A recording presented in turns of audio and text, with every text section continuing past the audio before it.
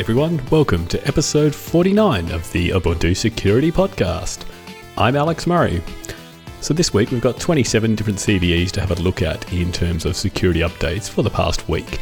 And I'm also going to have a chat with Joe about a recent CVE that was assigned for Python actually, but it was around incorrect results in some scientific research.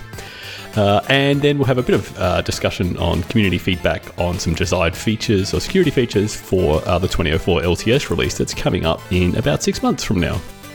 All right, so let's just get into it. So the first update I want to look at is for OpenEXR or OpenEXR. This is a library and a bunch of command line utilities for dealing with the OpenEXR image format. And actually that was developed by Industrial Light and Magic as a high definition range image format for different computer imaging applications. So if you're someone in the movie production industry or something like that, this is totally relevant to you because there are a number of different issues, the kind of stuff we usually see as kind of memory safety issues in this case, a C++ code base. There were, in particular, a bunch of different out-of-bound writes. So these are the kind of things that were usually just a few bytes past the end of a heap buffer or that kind of thing, but the kind of stuff that can clearly allow you to corrupt the heap and maybe corrupt heap metadata. So you either then end up with an assertion failing, say, in glibc when it detects the heap is corrupted, or maybe you can corrupt the heap so that you can actually cause bad effects, and you can therefore get code execution as a result. That's been fixed. Plus, there was a bunch of out-of-bound reads as well. So they're usually the kind of thing that, because you're accessing invalid memory, it then gets a segmentation fault and you crash the application. So the kind of thing that ends up in a denial of service. But yeah, they've all been fixed for OpenEXR. And that was for Xenial, Bionic, and Disco. Next up, we've got an update for Unbound. So this is the validating recursive DNS resolver. This was just for the Disco release. This one CVE was only relevant there. It was an out-of-bounds read again. This could be triggered remotely with a specially crafted notify query. The kind of thing here, though, you actually need a source IP that matches one of your access control lists so that it actually could get accepted. So, not necessarily easy to trigger, but yeah, this could result in crashing Unbound, the same kind of thing. Because it's an out-of-bound read, you'll get a invalid memory reference and crash as a result. But that's been fixed for Unbound. Next up, we've got an update for Python. So 2 CVEs that were fixed for all of the various supported releases. That includes our extended security maintenance release, Xenial, Bionic, and Disco. One of these was in the XML RPC server module, and which could end up serving arbitrary JavaScript if you had set or called the set server title method and passed in arbitrary JavaScript basically as the title because it wouldn't go and escape that content. So that was fixed. Plus also an issue in the Python email module. So this module tries to essentially parse email addresses, and it will chop it up into a sender and a domain. So, alex.murray@canonical.com would end up with the sender alex.murray and a domain of canonical.com. But if the domain contained multiple @ characters, it could get confused. And so it would give you, some invalid output as a result, not the actual domain. And if you had an application then that was relying on using this to validate email addresses, it could end up getting, an incorrect result. It wouldn't get what it expected back. And so you could end up validating an invalid email address as a result. But yeah, they've both been fixed for Python. Next up is libsoup. So this is a GNOME stack library for doing HTTP and other sorts of connection stuff. And they had a heap buffer out-of-bounds read. They were failing essentially to check that the length of or the length specified within a message matched the actual message itself that had been received, or the total buffer. And so then they would call memcopy to copy that message, but it would read past the end of the actual allocated buffer. And, again, being an out-of-bounds read, you'd likely get a crash. So, it could crash libsoup, and that's used by a bunch of different things in the GNOME stack. But yeah, that's been fixed for Bionic and Disco. We've got an update for OpenStack next. OpenStack Octavia, in particularly the Amphora images component, this failed to properly validate client certificates for management network clients. So essentially, if you have anyone on your management or anyone with management network access, would be able to issue, config commands or to retrieve information from Amphora without having to actually be a validated client. So that's been fixed for OpenStack and Disco. Next up is sudo. So this one, actually there's quite a bit of press around this, and I think a lot of that was a bit misguided. But this was fixed for sudo in all of our supported releases. Again, the extended security maintenance ones, Xenial, Bionic, and Disco. So, as I say, a lot of press around this, and they would seem to report this as a seemingly high-profile privilege escalation vulnerability, which in one way it was, because you could, as a potentially unprivileged user, call sudo and be able to run things as root. So you could escalate your privilege to root even though you weren't meant to. However, this wasn't in the default configuration. So in the default configuration in Ubuntu, users in the admin or sudo group get the ability to call sudo, and you then have to enter in your password to authenticate. But sudo can be configured in lots of different ways, and in particular, they have these run as rules. So you can call sudo and run a command as a different user, which I guess that's what it does, right? And usually you use it to run commands as, say, root, but maybe you could use it to run a command as, I don't know, maybe you've got Apache installed and you want to run as the Apache user to go and mess with Apache's config and not change the owners or the permissions or anything like that. Who knows, right? So you can then specify that, say, a particular user could run particular commands as a bunch of different other users or as all of the other users. So you use the all keyword. And so in that case, if they can do that, then they can run it as root. That's fine. But maybe you don't want them to be able to run that one command as root. Maybe they can run it as every other user on the system, but not root. And sudo is kind of infinitely configurable. It supports this. The problem was that if you had used that configuration, then when this user goes to run their command, they have to then specify the user ID they want to use. And if they specified a user ID of -1, sudo would end up using root as the actual user ID. So even though you would configure them to be able to run sudo or run this command as any user on the system, but you had said not root, they could still run it as root if they chose a user ID of -1. This would only affect a very small number of installations, obviously not everyone, but if you had configured sudo in this special way, you would have been affected. But you're safe now. This has been updated. So as long as you've installed that update, you are fine for sudo. All right, we've only got a couple more to go through. The next one is Aspell. So this is a library for doing spell checking. This has been fixed in, again, all the supported releases. So Trusty, ESM, Xenial, Bionic, and Disco. There was a stack buffer out of bounds read, and this was found by Google's OSS Fuzz project. So this is basically a big cluster of machines that is continuously fuzzing a heap of different open source projects. And so in this case, they're doing Aspell, and they found a stack-based buffer a stack-based buffer overread, so basically reading outside of bounds of a buffer on the stack. And again, the kind of thing that would just cause a crash. So that's been fixed for Aspell. And last up, we have an update for SDL. So this is the multimedia libraries, particularly used by a lot of different game engines. And we've fixed 12 different CVEs here for both Xenial and Bionic releases. So back in episode 48, last episode, I talked about a bunch of different fixes for SDL 2.0. In this case, we're looking at SDL 1, so the previous version, actually 1.2.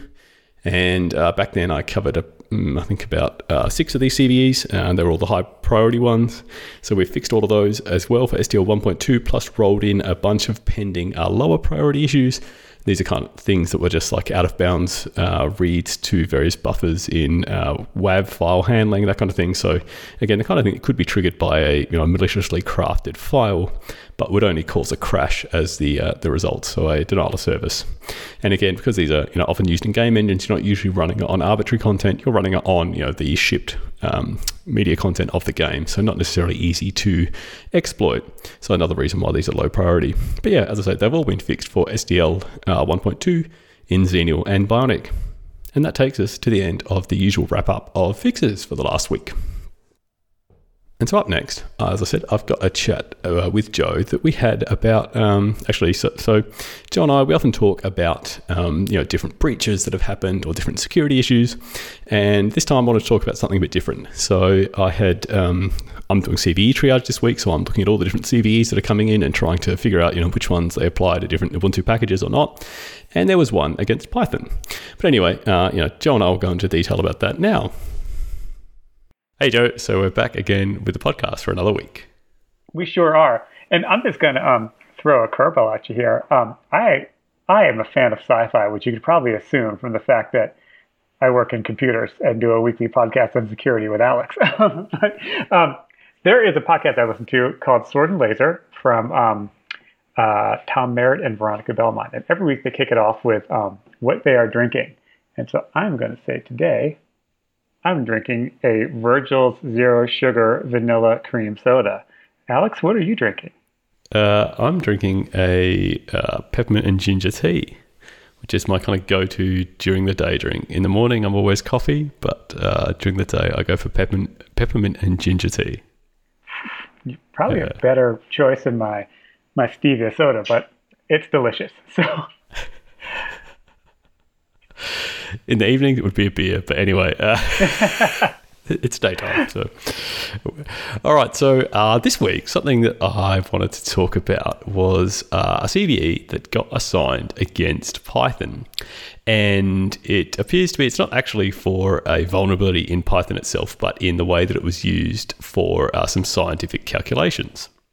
Yeah, this is kind of confusing. So it wasn't security related, but it got a CVE? Well, yeah, that's just it. So it was there was some a bunch of researchers that published some Python scripts to calculate or to analyze results of their nuclear magnetic resonance spectroscopy, and this then got reused by other researchers doing similar work. The problem was they would use, so it would have a directory of files that would have to then sort to calculate the results across. And it used the Python glob function to do that. And it assumed, obviously, that the results were sorted when they came out. The problem was that this behaved differently on, say, Linux versus Windows. And so if one set of researchers ran it on Windows, they would get one set of results. And if researchers then ran the same thing on Linux against the same data, they would get a separate set of results. And they wouldn't vary, they only varied by a few percent, so it wasn't a massive variance, but it's enough that it makes the research not reproducible depending on which platform it's running on. And so this is interesting from a scientific research point of view and being able to do reproducible research and all of that kind of stuff, but it did get assigned a CVE. Well, okay. I mean, I can imagine maybe if you're using that package for, let's say, statistical analysis of network traffic to do some sort of, smart intrusion detection system, I guess you could skew it as being security related. But okay, so we're looking at a package. Or is it just a bug, right? Because if it's in that case, you're like, oh yeah, so my intrusion detection system wasn't as reliable as I thought it might be, right? Is that a CVE? Not really. No, that's not a CVE. This is interesting. I guess if I wouldn't have assigned it a CVE, but I guess I'm not MITRE. So it's still awaiting analysis by MITRE and the NVD, National Vulnerability Database. So I wonder whether it may get rejected, it may get disputed, but it feels like it's an interesting bug, as a lot of bugs are, as to how they occur. And I just don't see that this is a security thing, but it got me thinking about the way that CVEs can sometimes get kind of misused or misunderstood. And so the idea of CVEs really is that you have a single identifier that identifies a given vulnerability or exposure. That's what the E in CVE stands for. But the idea is that it applies to a particular flaw, usually in a particular product, right? And so they're very specific. There aren't many cases where they get used to cover these kind of more wide-ranging issues where you might have something that, like an implementation flaw that affects many different products. And so the few times we have seen that recently is the Intel side channel vulnerabilities, Spectre and Meltdown and the other ones. They got sort of a single CVE for, say, Spectre v1, but that affects, say, the kernel and then a heap of different other software packages that all may have sort of speculative execution vulnerabilities and gadgets within them. And that then made some of those kind of hard to track. And actually there was a recent talk by Greg Kroah-Hartman, one of the kernel developers, about how he thinks that CVEs are misused and not well used at all in the kernel. And how, if you're just using CVEs to track vulnerabilities, there are so many different bugs that are fixed in the kernel every day, and they don't get CVEs, even though they might be security relevant or not, but no one's done the analysis to know that, right? So no one's assigned CVEs. And so if you are only, taking, say, fixes for your kernel that are CVEs, then you're missing a lot of different fixes that you probably need to actually be properly patched and be secure. Yeah, I mean, along those lines, we've been doing a lot of work in the ROS space lately. So with ROS, we were running a bunch of packages through our static analysis tools and finding bugs and working with upstream to fix them. We weren't getting CVEs, although some of them were security bugs. Actually, almost all of them were. But they just weren't, in my mind, they weren't earth-shattering enough or widespread enough to need a CVE because they were fixed. And just the way the ROS packaging works, most people got updates in a reasonable amount of time if you use your Catkin or Colcon tools. So I can see what you're saying about the kernel folks.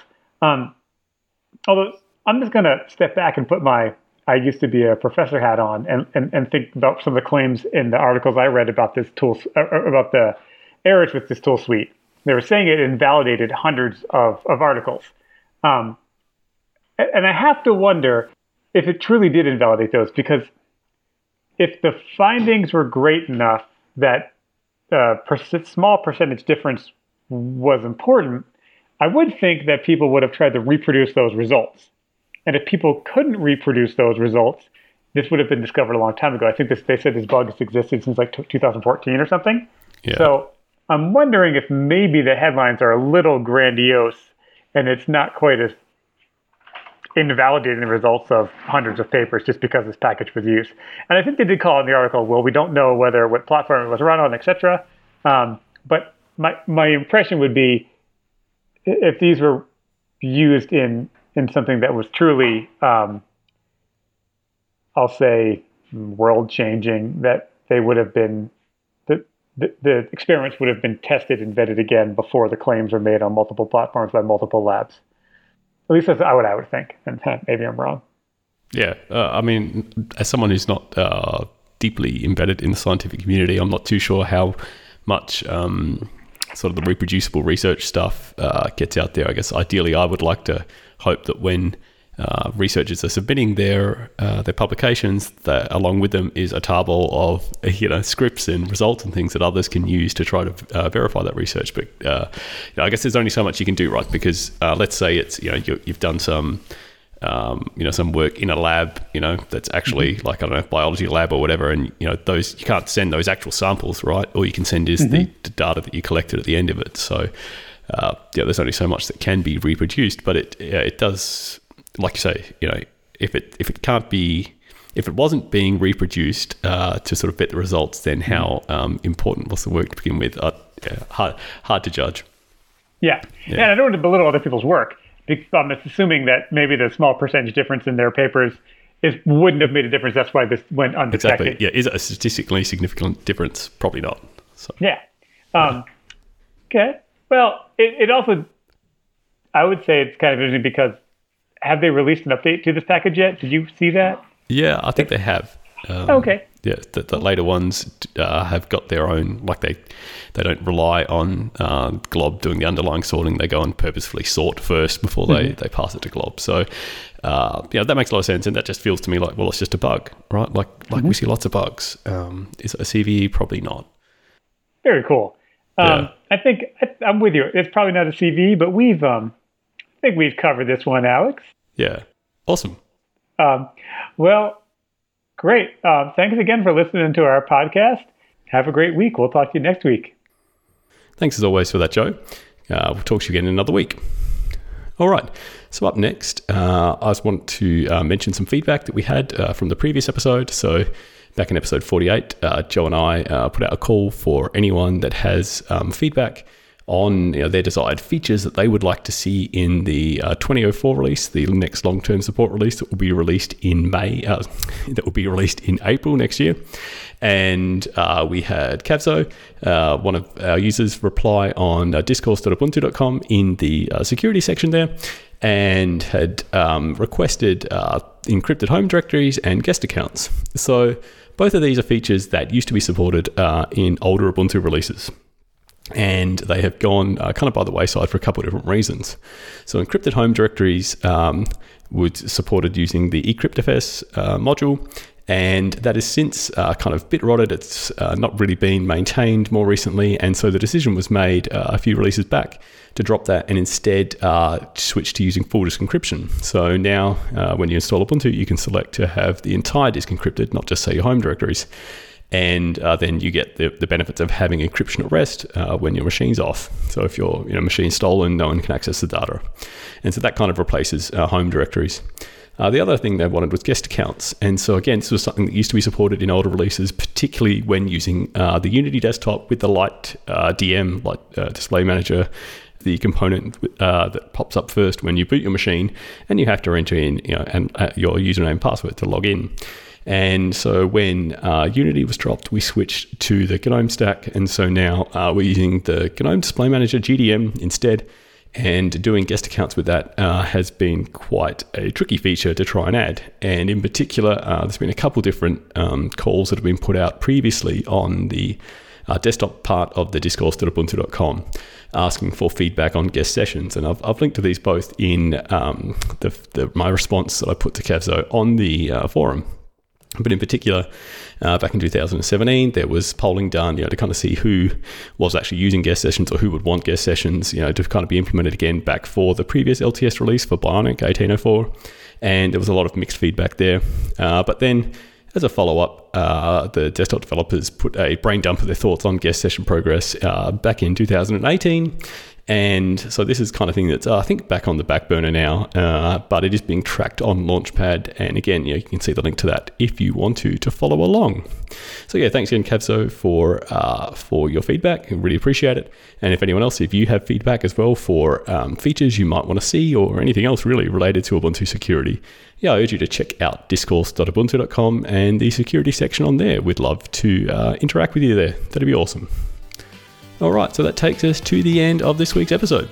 As usual, if you want to get in contact with us, you can reach the team at security@ubuntu.com. Or if you like IRC, you can find us hanging out in the Ubuntu Harden channel on irc.freenode.net. We also have the Ubuntu Harden mailing list if you like email and you want to do it in a more public forum. Or if you like Discourse, as I was mentioning before, we have the security section on discourse.ubuntu.com. And finally, if Twitter is your thing, you can find us at Ubuntu_sec on Twitter. So thanks again, everyone, for listening for another week. It's been great doing this again. Remember, until next time, keep calm and enable automated upgrades, and I will speak to you again soon. Bye.